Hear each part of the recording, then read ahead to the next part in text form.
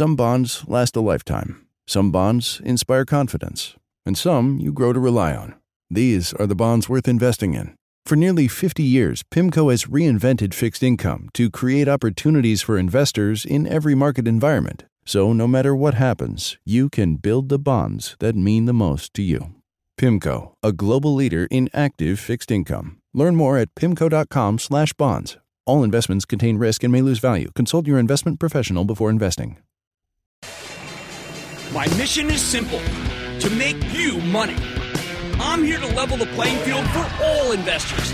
There's always a bull market somewhere, and I promise to help you find it. Mad Money starts now. Hey, I'm Cramer. Welcome to Mad Money. Welcome to Cramerica. Other people make friends. I'm just trying to make you some money. My job is not just to entertain you, but to educate and teach you. So call me at 1-800-743-CNBC or tweet me at Jim Cramer. The stock market is supposed to be a forecasting machine. Generally, stocks reflect what the economy might look like in 6 months. And as an investor, you have to anticipate what will work in that time frame and what won't. But after another shocking day, particularly for the sell in May and go away crowd, where the recovery stocks roared, the Dow gaining 533 points, S&P climbing 1.48%, NASDAQ advancing just 0.77%, the market does not lend itself to that easy divining. Right now, the future's too binary. So the market feels much more like a horse race where there can be only one winner in a very crowded field of contenders. But it's a long race, and we're still far from the home stretch. So it could go either way. All right, who's running in this race? The first group is a subset of the Cramer COVID Index, the stocks that enable the stay-at-home economy. Think everything from Zoom video to Papa John's Domino's. Hey, by the way, Papa John's put up a stunning number, 33% same-store sales. Unheard of number, so that's good news for that horse. Second group, the recession-proof stocks, mainly the food and the consumer packaged good plays, especially the ones that make cleaning or personal hygiene supplies. These staples all thrived during the lockdown, and of course, because of worries about COVID. Hey, but COVID may be waning. Lockdown's ending. Third, you've got the industrials. Those are the companies that manufacture everything from chemicals to paper boxes to machine tools to steel to airplanes. Well, they've been to scratch for weeks, but now they're back on track. And how about that 737 MAX that they've restarted that lineup at Boeing? Fourth, there's the beaten down NAG that represents the travel and leisure cohort, including the airlines and all things tourism. Many thought these needed to be put down because of the pandemic, but turns out they're not even lame. Fifth horse, the drug stocks, especially the ones that are working on a cure or a vaccine for COVID-19. They're lathered. They're ready. Six, retail and restaurants, the ones forbidden fruit that are now open for business, maiden claimers, we call them. Seventh is pure tech, the semis, the softwares, and the cyber securities. Well, they're stalwarts. The eighth horse, home and home improvement, didn't even know it'd make it into this derby. Ninth, the financials, especially the banks, didn't even know they could still run until yesterday. And again today, I thought they had pulled up lame. And finally, there's 10th. There's FAANG, Facebook, Amazon, Apple, Netflix, and Alphabet. Hybrid big tech companies that trade together because they're in the same ETS. Perennial first-place finishers, triple crowns all. What's incredible is that this is a long race, people. It's longer even than the Belmont Stakes. So long that it's actually a multi-quarter affair. But there can only be one winner that pays big, but there are place and show stocks that are going to give you good return. Remember, I said the stocks predict the 6 months out future, so this is a gigantic number of furlongs just to even get to the far turn, let alone the home stretch. Sure, you can make a field bet on every horse. That's called the S&P 500 because you want to capture the returns from both the good and bad horses. All groups traded up today. But you know, I'm talking about a winner-take-all race, and the S&P simply won't make as much money as picking the win, place, and show of this group. Of course, picking winners is hard. There are horses that are in the lead right now, but they could finish dead last when this race is over. But there'll be another right after that. First, who's in the lead? At the moment, believe it or not, it's the industrials in first, the banks in second, travel leisure third, retail and restaurants fourth, technology coming in hard at fifth. Helped by a midday pre-announcement from Micron. Halsey at 6, but then after the bell, we got a great number from Toll Brothers. So it's a close pack, and that makes sense because right now this track belongs to all the companies that thrive in a low interest rate environment where the future looks better than the past because we're opening America. We've heard from the industrials that things aren't as dire as they seem not that just a few weeks ago. As for the banks, J.P. Morgan's Jamie Dimon just came out yesterday. It was an amazing speech. He said we could be in for a quick recovery, something that would have seemed borderline impossible, if not Looney Tune, a few weeks ago. Travel and leisure. When you hear about theme parks reopening, when beaches are packed, it makes sense that these stocks would actually catch fire. Hey, it doesn't hurt that the group's jockey, Doug Parker from American Airlines, says the worst is over. Said it this afternoon. No wonder we learned this evening that Boeing is starting up that MAX line. Oh, and there's the cruise lines. Unsinkable numbers. Numbers that wouldn't exist if the Fed hadn't backstopped the credit, though. What about fourth place? Retail and restaurants. This is complicated. Most of these companies have been shut down since March when COVID-19 turned into a genuine pandemic. Macy's, Nordstrom, Kohl's shined again today. Why not? They're allowed to be open. Tech. It wasn't going anywhere until Micron pre-announced at midday and ignited a bunch of the industrial-oriented chip stocks. But this group could get a big boost from Workday, which had a terrific set of numbers this very evening. And we will speak to CEO Aneel Bhusri in a few moments about why that number was so strong. Finally, housing soaring because interest rates are low and people who live in cities are still eager to flee to the suburbs in response to the virus. This has actually got a name. It's called the counter-urban trade. Now, housing's moving away from the pack with these numbers. Again, Toll Brothers after the close. Now, what makes this race so hard to figure out is that the stay-at-home stocks are very much in the pack with these incredible numbers from Domino's and Papa John's. Recession-proof stocks are hanging in there but have no real oomph. Healthcare. Here's curious. After all that vaccine hubbub, this is a bad group. Finally, FAANG is either biding its time here or maybe it's becoming a bitter disappointment. Is something wrong? It's all everyone seems to not want to know. Now, I know how it looks. For the most part, the lead horses are recovery plays. They're fueled by a belief that the grand reopening is off to a great start, so you have to abandon safety, go all in. Maybe we get a vaccine sooner than expected. Fauci's talking about November, December. Maybe we can reopen safely as long as people wear masks. Either way, a lot of people are betting that we could go back to normal sooner than expected. The laggards are losing because who needs these steady Eddie stocks when the economy is about to blast off? Anything great like Domino's and Papa John's dismissed as last good numbers they'll have. Funny thing, though, I'm betting the field will be spread out by the time we get to the home stretch, and many of the current winners will fall behind. Why? Because right now the bulls are focused on the wrong problem. I think they're confused. It's one thing to believe we're going to conquer COVID, and that will allow the economy to come roaring back. It's another thing entirely if you open up the economy and things are better, but we're still plagued by horrific levels of unemployment. That's what you have to focus on. It's not enough just to beat the virus, people. Every horse in that front pack also needs the economy to get so strong that we beat sky-high unemployment. Neither of these things is a sure thing. The triple V horses, that's what I'm calling them, triple V. That's the V-shaped recovery, the vaccine invented, V for victory, might not even show, let alone place, if unemployment stays in double digits. That's why I'm betting on the stay-at-home tech stocks. Even though we'll be able to go back to work at the office, I think it'll never be the same now. These companies have seen how much money they can save with remote work. I like FAANG, too, which tends to thrive in a slow economy. And, yes, I think a slow economy is more likely than a rapid recovery. Hey, this market's ignoring what happens when the bountiful unemployment benefits and paycheck protection program runs out over the summer, triggering a wave of small business bankruptcies. Bottom line, listen, I want to believe we'll have an amazing rebound. The recovery stocks will lead us all the way to the finish line. It would make a great Cinderella story. But there's only one secretariat of people, and I think that's FAANG. Even though the mega-cap techs are in last place now, they're the ones I'll bet. I bet if people realize the economy looks a lot uglier once the stimulus goes away. No, the FAANG stocks won't win going away as usual. Could be a photo finish. But they always own the home stretch. Vince in New Jersey. Vince! Hey, Jim, how you doing, buddy? I'm doing well. How about you, partner? Good. Thanks for taking my call, and thanks for making me money. Let's go to work. Hey, Jim, I recently picked up some Planet Fitness.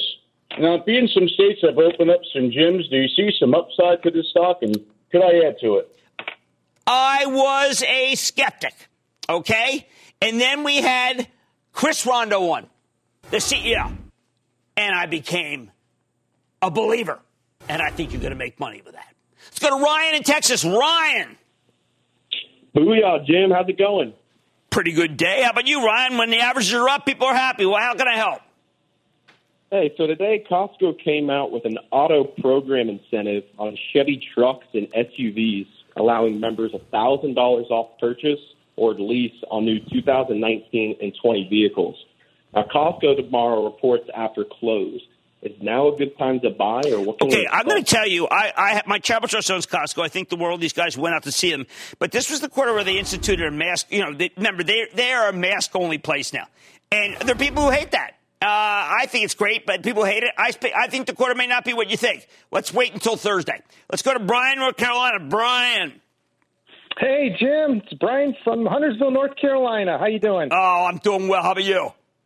Doing good. Hey, Jim.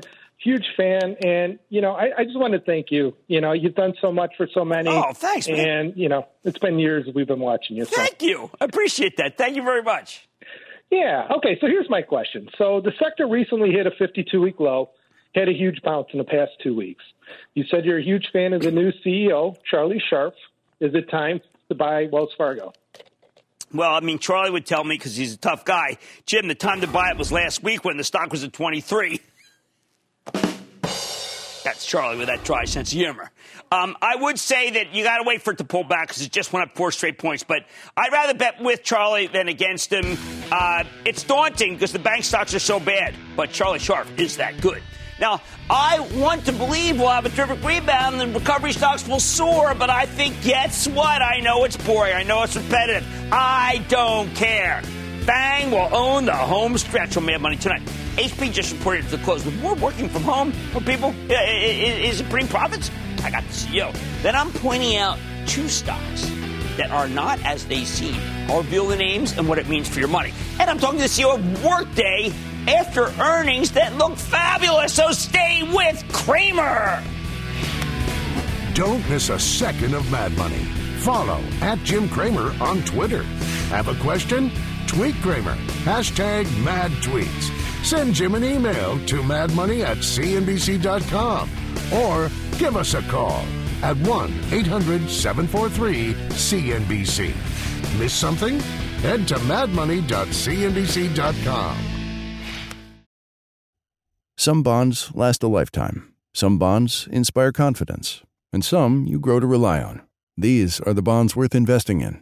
For nearly 50 years, PIMCO has reinvented fixed income to create opportunities for investors in every market environment. So no matter what happens, you can build the bonds that mean the most to you. PIMCO, a global leader in active fixed income. Learn more at pimco.com/bonds. All investments contain risk and may lose value. Consult your investment professional before investing.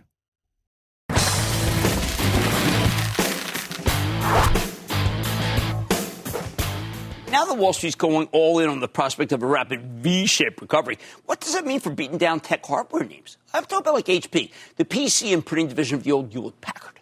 We spent a lot of time talking about tech winners from the stay-at-home economy, but it's tough to imagine HP thriving in an environment where working in an office has gone out of style. Sure enough, when HP reported after the close today, the company posted a sizable revenue miss, down 11% year over year. But they still managed to put up a solid 7-cent earnings beat off a 44-cent basis. But somewhat worrisome, their cash flow numbers came in well below expectations. Management's guidance for the next quarter, I'm calling it light. Still, I think we need a clear picture. So let's drill down with Enrique Lores. He's the president and CEO of HP Inc. to get a better read on the quarter and what he sees going forward. Mr. Lores, welcome back to Mad Money. Hi, Jim. How are you? Oh, I'm good, Enrique. Good to see you. Now, I want to thank you. I want to try to understand this quarter because this one was a little hard for me. Okay. The earnings beat, sensational.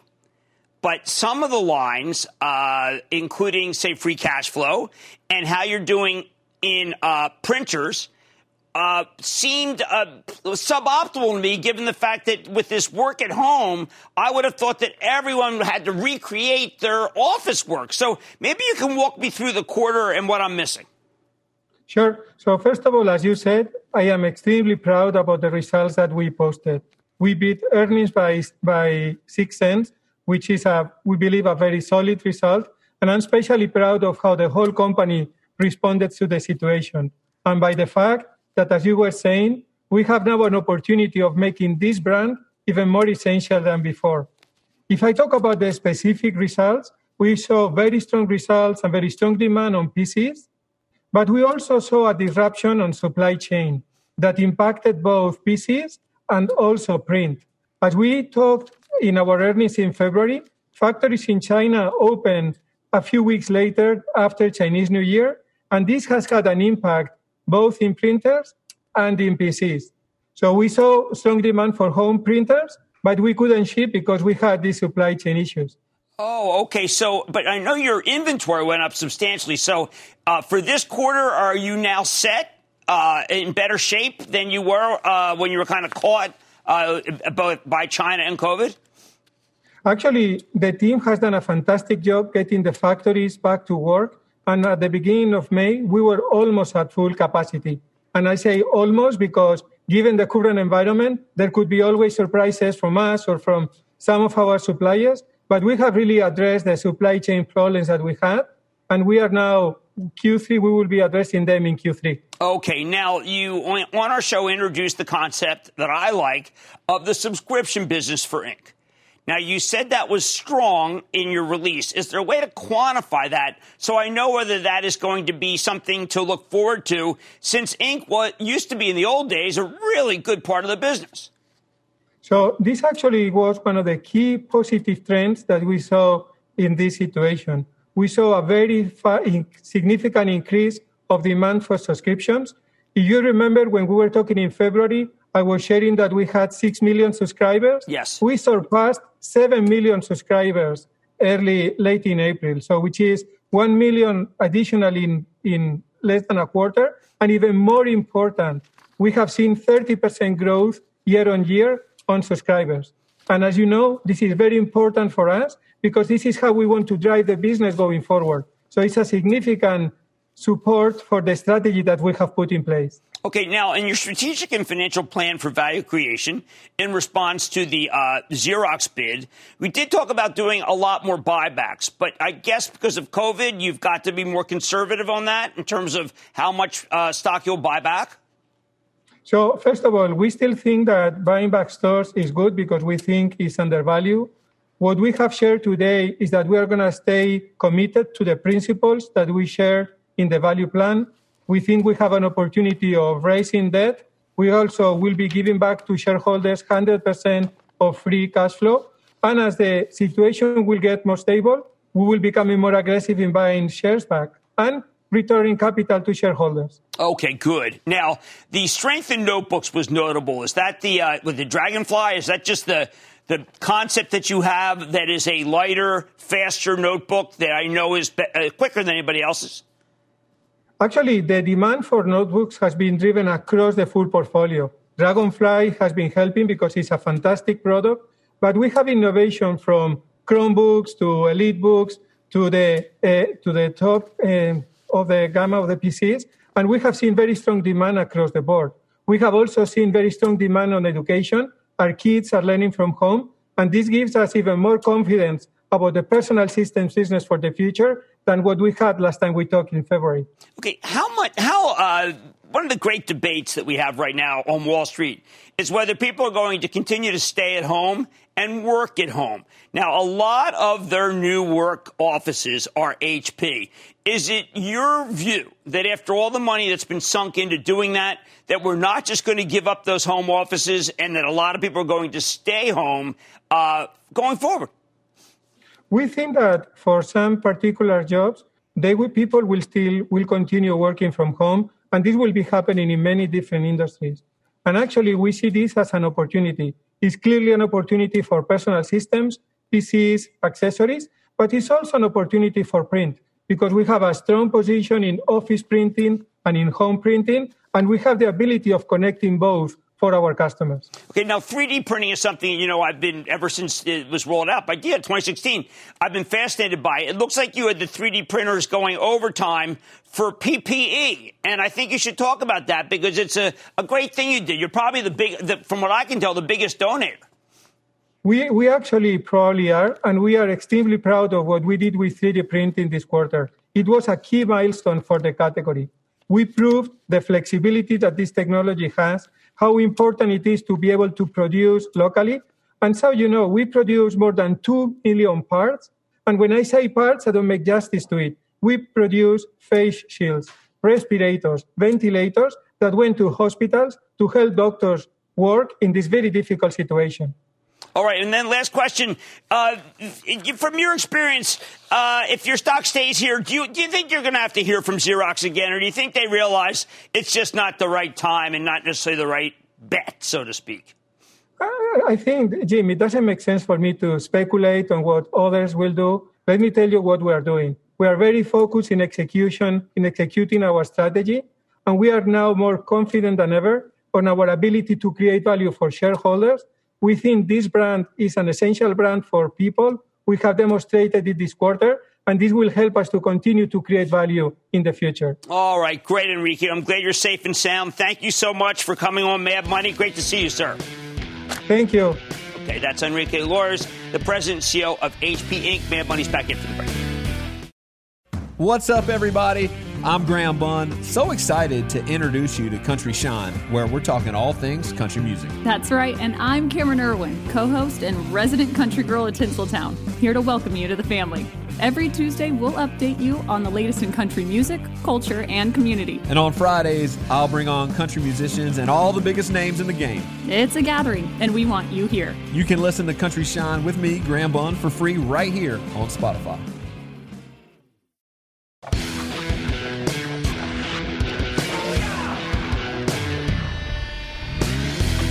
Whenever stocks make extreme moves, money managers love to play a game. It's called mean reversion. It's the kind of thing they learn on some trading desks. The idea that extreme moves tend to be rolled back, like there's some historical average stocks are naturally drawn to. Really, it's just a fancy way of saying that a big rally or a big decline has gone overboard. It's shorthand for things are good but not this good, or things are bad but not this bad. And I think that's a useful framework for this market right now. Let me give you some examples, starting with one that many investors thought got too good. And it's Take-Two Interactive, Strauss-Zelnick, right here. I've followed this video game company for ages, and I've been recommending the stock since it traded at $15 years and years and years ago. It's at $134 now. Why? Because Take-Two knows how to make hit franchises and turn them into annuity streams. They've done it with Grand Theft Auto, the greatest entertainment franchise of all time, Red Dead Redemption, NBA 2K. Last week, Take-Two reported a quarter that was so good it looked like it must have been a typo. Even knowing that millions of people were being forced to stay home and they had nothing else to do other than play video games, the sales and earnings were absolutely stunning. So the stock initially spikes to 150 on the news. But then on the conference call, management makes what I thought was an obvious point. This kind of strength probably isn't sustainable. People go back to work. In the short term, we're also not predicting any new big releases. I also knew that. In response, the stock makes a sickening pirouette lower, even though Take-Two was really just doing what it always does, which is under promise so it can over-deliver. Suddenly, the so-called smart money's out of Take-Two, leaving the remaining shareholders frightened, nauseated, and asking, what the heck is wrong with this company? But the truth is, there's nothing wrong. Take-Two had a spectacular quarter, and then they pointed out that the grand reopening of the economy, things, well, you may not play as much. Stock, which fell 10 points yesterday, bounced 4 points today. I think there's a lot more room to run on the upside. On the other hand, let's talk about the mean reversion equation of Southwest Air. Symbol LUV, love. Southwest is easily the best-run airline out there, but for the past few months, that really meant that they were the best house in a real bad neighborhood. Who cares if the company's well-run when their planes are grounded? Business has been so bad that Southwest had to sell 70 million shares at $28.50 at the end of April, $1 billion in convertible senior notes, and, of course, had to take federal government money. The horror. Unlike many other groups, the airlines didn't bottom in March. They kept getting hit. Finally, though, Southwest traded all the way down to 22 early this month, off more than 60% from where it peaked in February, and that's where it stopped. We don't know why. Maybe it's because Warren Buffett finished selling the darn thing. He had a 10% position, something that can destroy any stock. Then the economy starts reopening, and a few more people book flights.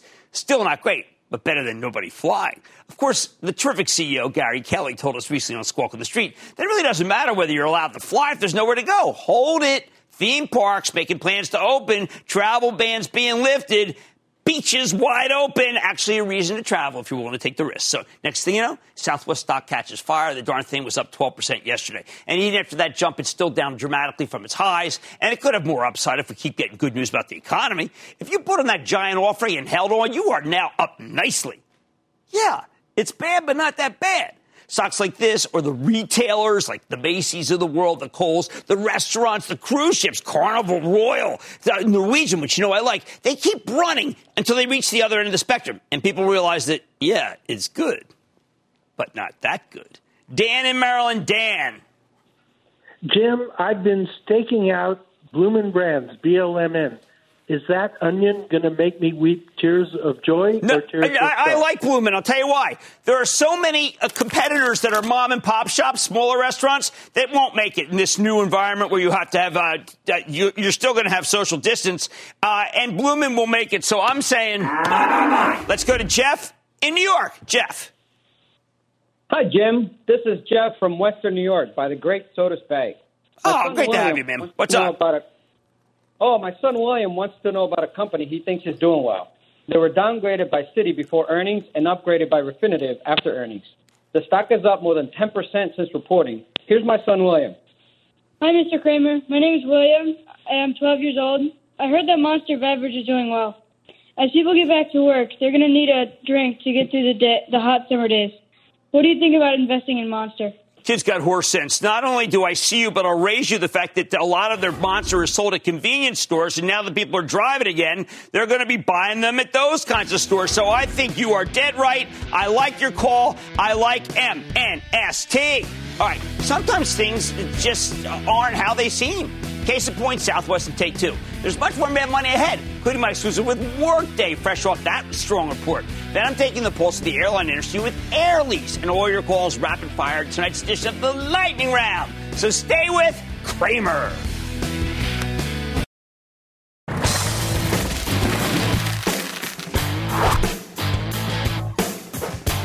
What do we do with these cloud-based software stocks now that the economy is reopening? We just covered results from Workday, a software-as-a-service company that helps businesses automate all sorts of back-office jobs, especially in human resources and finance. And the numbers? Well, we got to dig deep here. See, Workday delivered a slight revenue beat coupled with an earnings miss. But in a topsy-turvy environment with many tech companies missing projections by a mile, I got to tell you, I thought this set of figures seemed downright amazing, especially when there were many doubters whispering that there could be a big whiff here. Just the opposite. Strength across the board. Much better than feared. So let's take a closer look with Aneel Bhusri. He's the straight-shooting co-founder and CEO of Workday to hear more about the quarter and his company's prospects. Mr. Bhusri, welcome back to Mad Money. Jim, great to hear your voice. It's been a long time. It's been too long. Now, Aneel, there are times when everything seems to go kerflooey in the world, and I expect a lot of numbers to be down. You hit everything. And not only that, but I think you've also got a couple of deals with one with Microsoft and one with Salesforce that will just accelerate your both earnings and revenue. How are you able to do these kinds of numbers in this environment? Well, first of all, I just want to say our hearts go out to all those folks affected by COVID-19. It's been a really challenging environment. I'm very proud of our team. You know, we executed really well in this environment. Workday's products are mission critical to businesses, essential businesses, all kinds of businesses. They're dependent on us for closing their books. They're dependent on us for paying their people, for tracking their employees. People are doing a lot of workforce planning right now to adjust for the environment. And our team really stepped up in this last quarter. Now, I know sorry. Go ahead. I was just saying on the two announcements, the Salesforce announcement's really critical. We really want to work with them. You know, Mark and I are very close friends, bringing our products closer together to make it easier for people to have one view into how they're going to bring people back to work, into the office. But also, I remember you telling me, watch this Tom Bogan. He's really smart. He's going to stay with the after you bought Adaptive. I look at this Workday, and for those of us who actually know the product, no more toggle back and forth. It's one page, right? It's one page, and Tom was really the architect of our partnership with Microsoft, where Microsoft becoming an Adaptive planning customer, and we're going to move Adaptive onto the Azure cloud. So that's also a really great partnership that we get to announce today.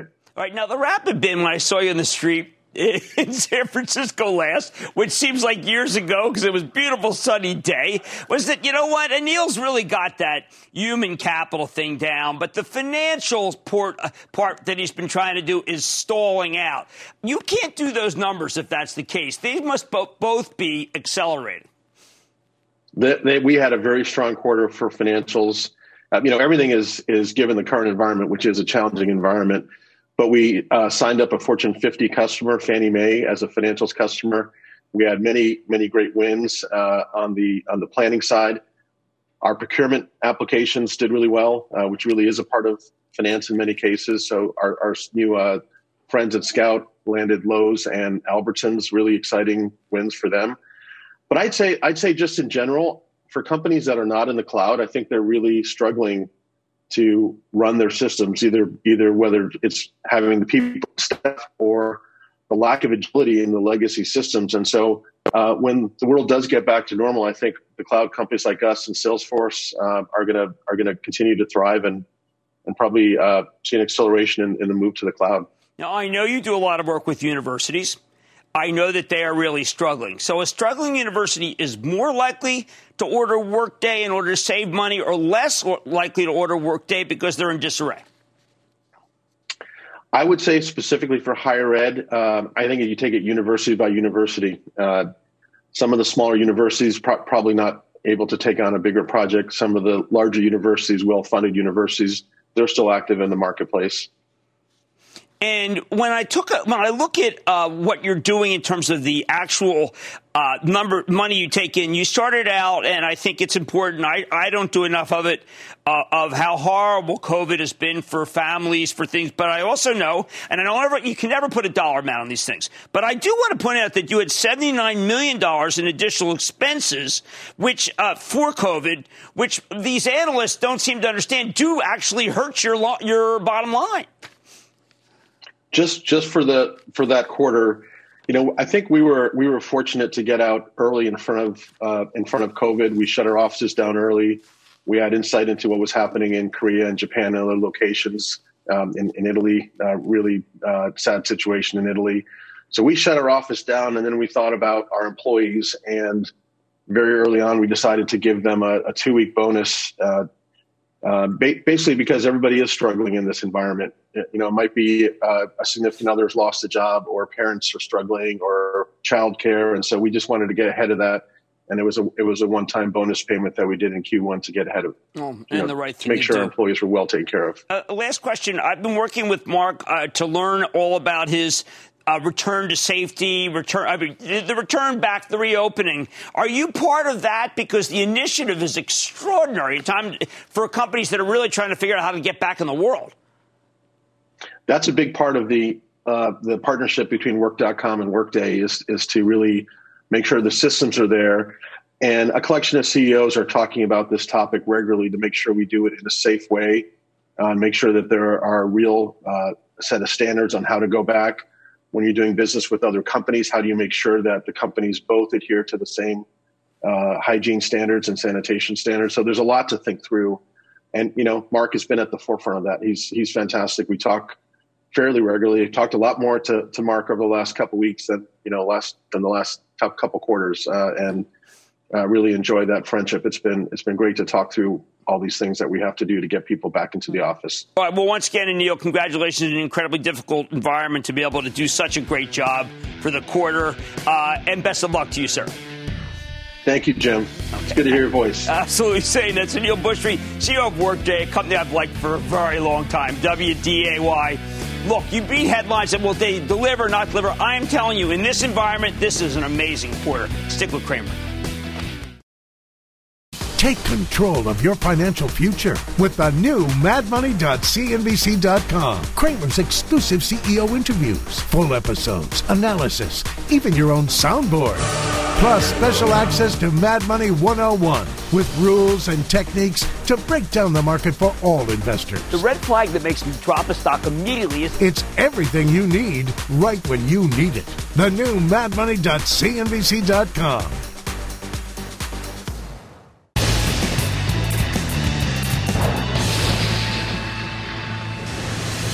It is time. It's time for the lightning round.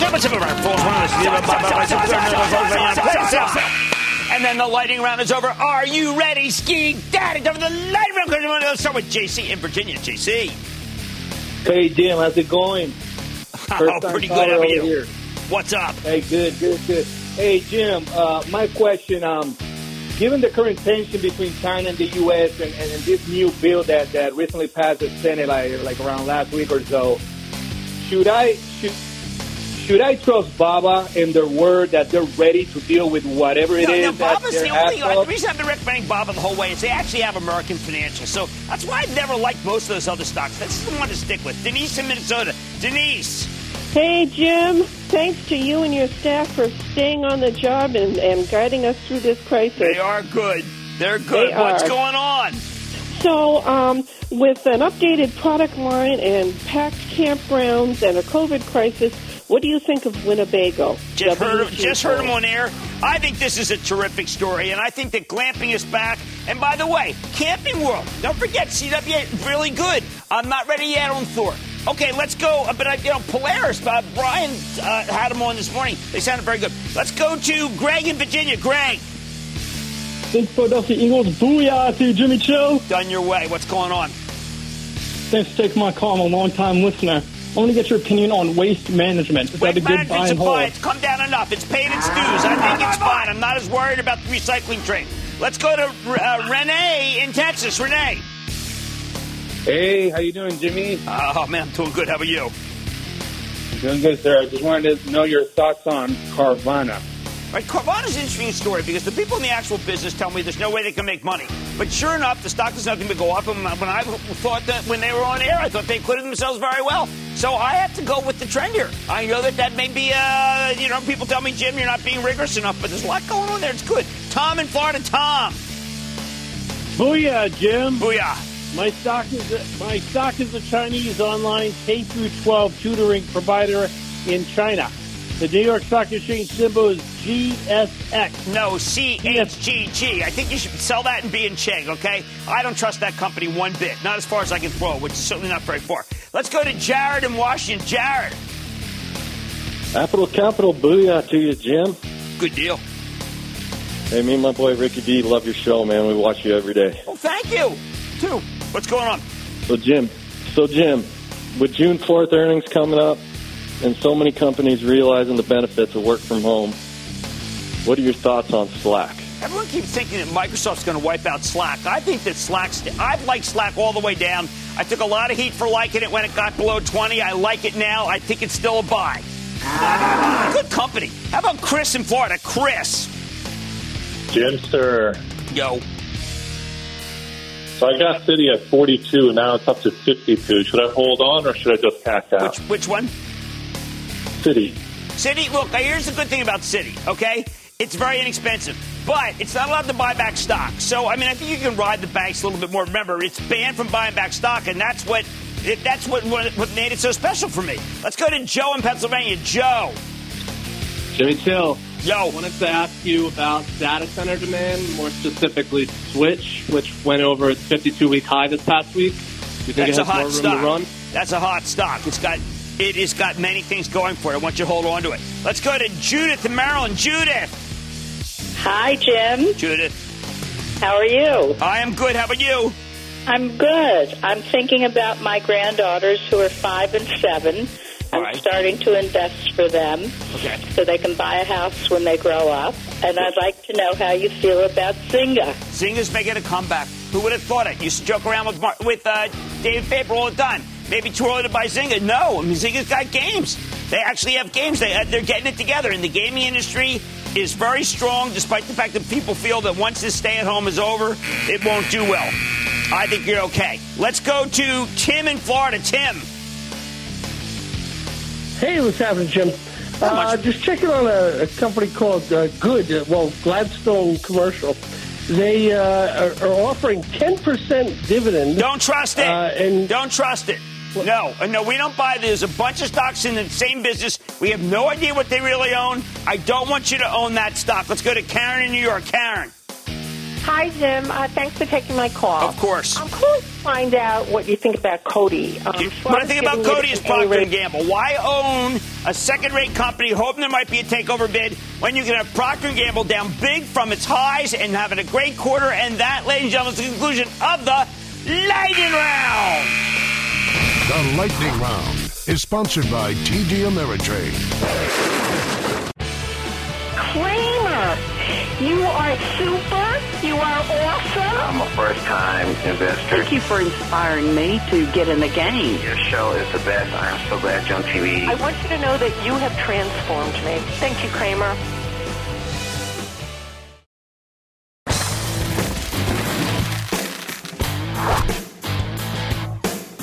Another day, another rally in the recovery stocks. I keep telling you this market is trying to look past the current recession, with Wall Street increasingly betting on a V-shaped recovery, where everything swiftly goes back to normal. For example, we know air travel is likely to stay depressed for a long time. It might take years for the industry to recover to pre-COVID levels. Just 2 weeks ago, the CEO of Boeing warned about potential bankruptcies among the major airlines. Yet the airline stocks have spent the last couple of days soaring. We need to take the pulse of this industry, and the best way to do that is with Air Lease, one of the largest aircraft leasing companies on earth. They own nearly 400 planes, and they lease them to the airlines. Naturally, the stock got eviscerated in February and March, falling from the mid-40s down to $8 at its lows. But since then, it's come back with a vengeance, rebounding to $30 as of today, even as the most recent quarter was considered to be, well, somewhat disappointing. So where's it going? Let's check in with Steve Udvar-Hazy. He's the founder and executive chairman of Air Lease, who's a legend in the industry. Get a better read of what's happening on Mr. Udvar-Hazy. Welcome back to Mad Money. Hey, Jim, it's great to be back. All right, Steve, late breaking news here. We just found out that Boeing is restarting the 737 MAX building in Renton, Washington. Would they do that if they didn't think there was maybe some good news coming from the FAA or the airlines? Yeah, they're working very closely with the FAA, the airlines, and the foreign regulators. And they restarted production today. I was up in Seattle yesterday with Boeing management. So they're more upbeat. They're making a lot of progress on the certification activities, working very closely with the regulators.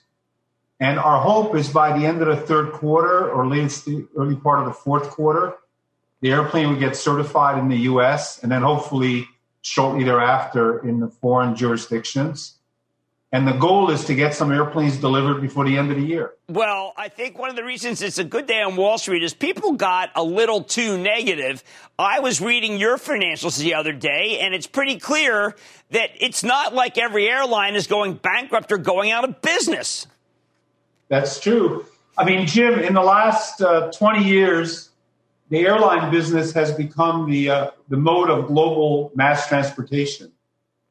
Just to give you an example, last year, 4.5 billion airline passengers flew on the global airlines. I mean, that's a big percentage of the population of the Earth. And not only in terms of passenger traffic, but cargo and small packages and logistics. It's really a very important part of the global economy, the global network of commerce. And it does seem a lot of people must believe that they're deadbeat airlines. I was absolutely shocked at how well you handle even the some who say we want a little forbearance. You make it very clear that, no, you got to pay. And almost everybody does, correct? That's true. And these are very short-term help that we gave primarily in like March, April, and some of it into May. And then there's a quick payback. And obviously, with the summer season coming with greater scheduling, more frequency of flights, airlines will begin to generate a much higher volume of revenues. So we believe that the recovery will be a little quicker than some of these so-called experts have pronounced. Well, there is a so-called expert. The guy is the CEO of Boeing. I was getting pretty bullish about things. Then I saw him on the Today Show, and he made me think that my prediction that all the airlines would make it was wrong, and that one of them was going to go under. Now, I mean, does he have a book of business that's as large as yours, or maybe he's a neophyte? Well, no, Dave had a bad day. He had some aircraft cancellations of orders from a few airlines, and a couple of leasing companies, moved back some of their order positions. Dave must have had a bad day, and he was a little bit pessimistic. But I was up in Seattle yesterday with Boeing management, and the mood is much more positive today than it was a week or two ago. Oh, that's good. They should take some stabilizers there if they really have that kind of issue before they go on TV. Now, there's something, before I get to how it's in good times, airlines need our aircraft, and bad times, airlines need our balance sheet. Now, tell me if I'm wrong, but you're a $50 billion platform. $50 billion. How many people work at your company? 116. Well, how is that possible? Well, we're very efficient. We have wonderful long-term, multi-decade relationships with the airlines, with Wall Street. And once the aircraft are leased and the airline takes delivery, it's a triple net transaction. The airline takes care of all the maintenance, the insurance, the operations, and we just sit back and collect the money every month. but periodically people try to go up against you. There's always some guy who wants to crack it. And there's always some guy who seems to go under. It's anybody who's new. You pretty much have an amazing relationship both with the manufacturers and with the airlines. Well, in my career, I've bought more than 3,000 commercial jets from Airbus and Boeing and Douglas and Lockheed and all these companies. Some are not even around today. So we have a tremendous amount of experience. Our team is seasoned. Most of our executives have been doing this for more than 20 years. We've built solid long-term relationships with the airlines, with the manufacturers, with the supply chain, with Wall Street. And I think that makes a difference. And in tough times, the airlines congregate to a reliable partner like Air Lease. Well, I find the other, this is not like a car buy versus a car lease. I don't really understand. Why would anyone buy a plane if they could lease it? Well, particularly now when airlines' balance sheets are stressed, it's a lot easier to lease an airplane. I'll give you an example. A $50 million airplane, normally, if an airline buys it, they have to put up as much as 30% in progress payments or $15 million even before delivery. In our case, we take maybe 2 or 3 months of cash deposits, the first months in advance. And, it's a much easier way for an airline to get a modern, brand new airplane. Now, last thing I want to touch on. Your optimism is obviously, you're a hard-nosed business person. Your optimism is not necessarily based on, hey, I think the world's going to get better. You must be looking at specific things that tell you that the order books need to be fulfilled, that the planes need to be bought because traffic is coming back. Well, absolutely. Traffic is coming back, and we expect the recovery to be regionally distributed. We see Asia is recovering fairly quickly. And so things are going in the right direction. Well, I'm glad I spoke with you. The executives, sometimes I get the executives who are too downbeat. And it is a pleasure to have you back. You know more than everybody. Phil LeBeau, it made me sure that I knew that, but I kind of knew that Air Lease and you are legendary. I want to thank you, Steve Udvar-Hazy, Executive Chairman of Air Lease. Thank you, sir. Great to see you. Thanks, Jim, and take care. Good luck to you. Okay, you too. Mad Money's back after the break.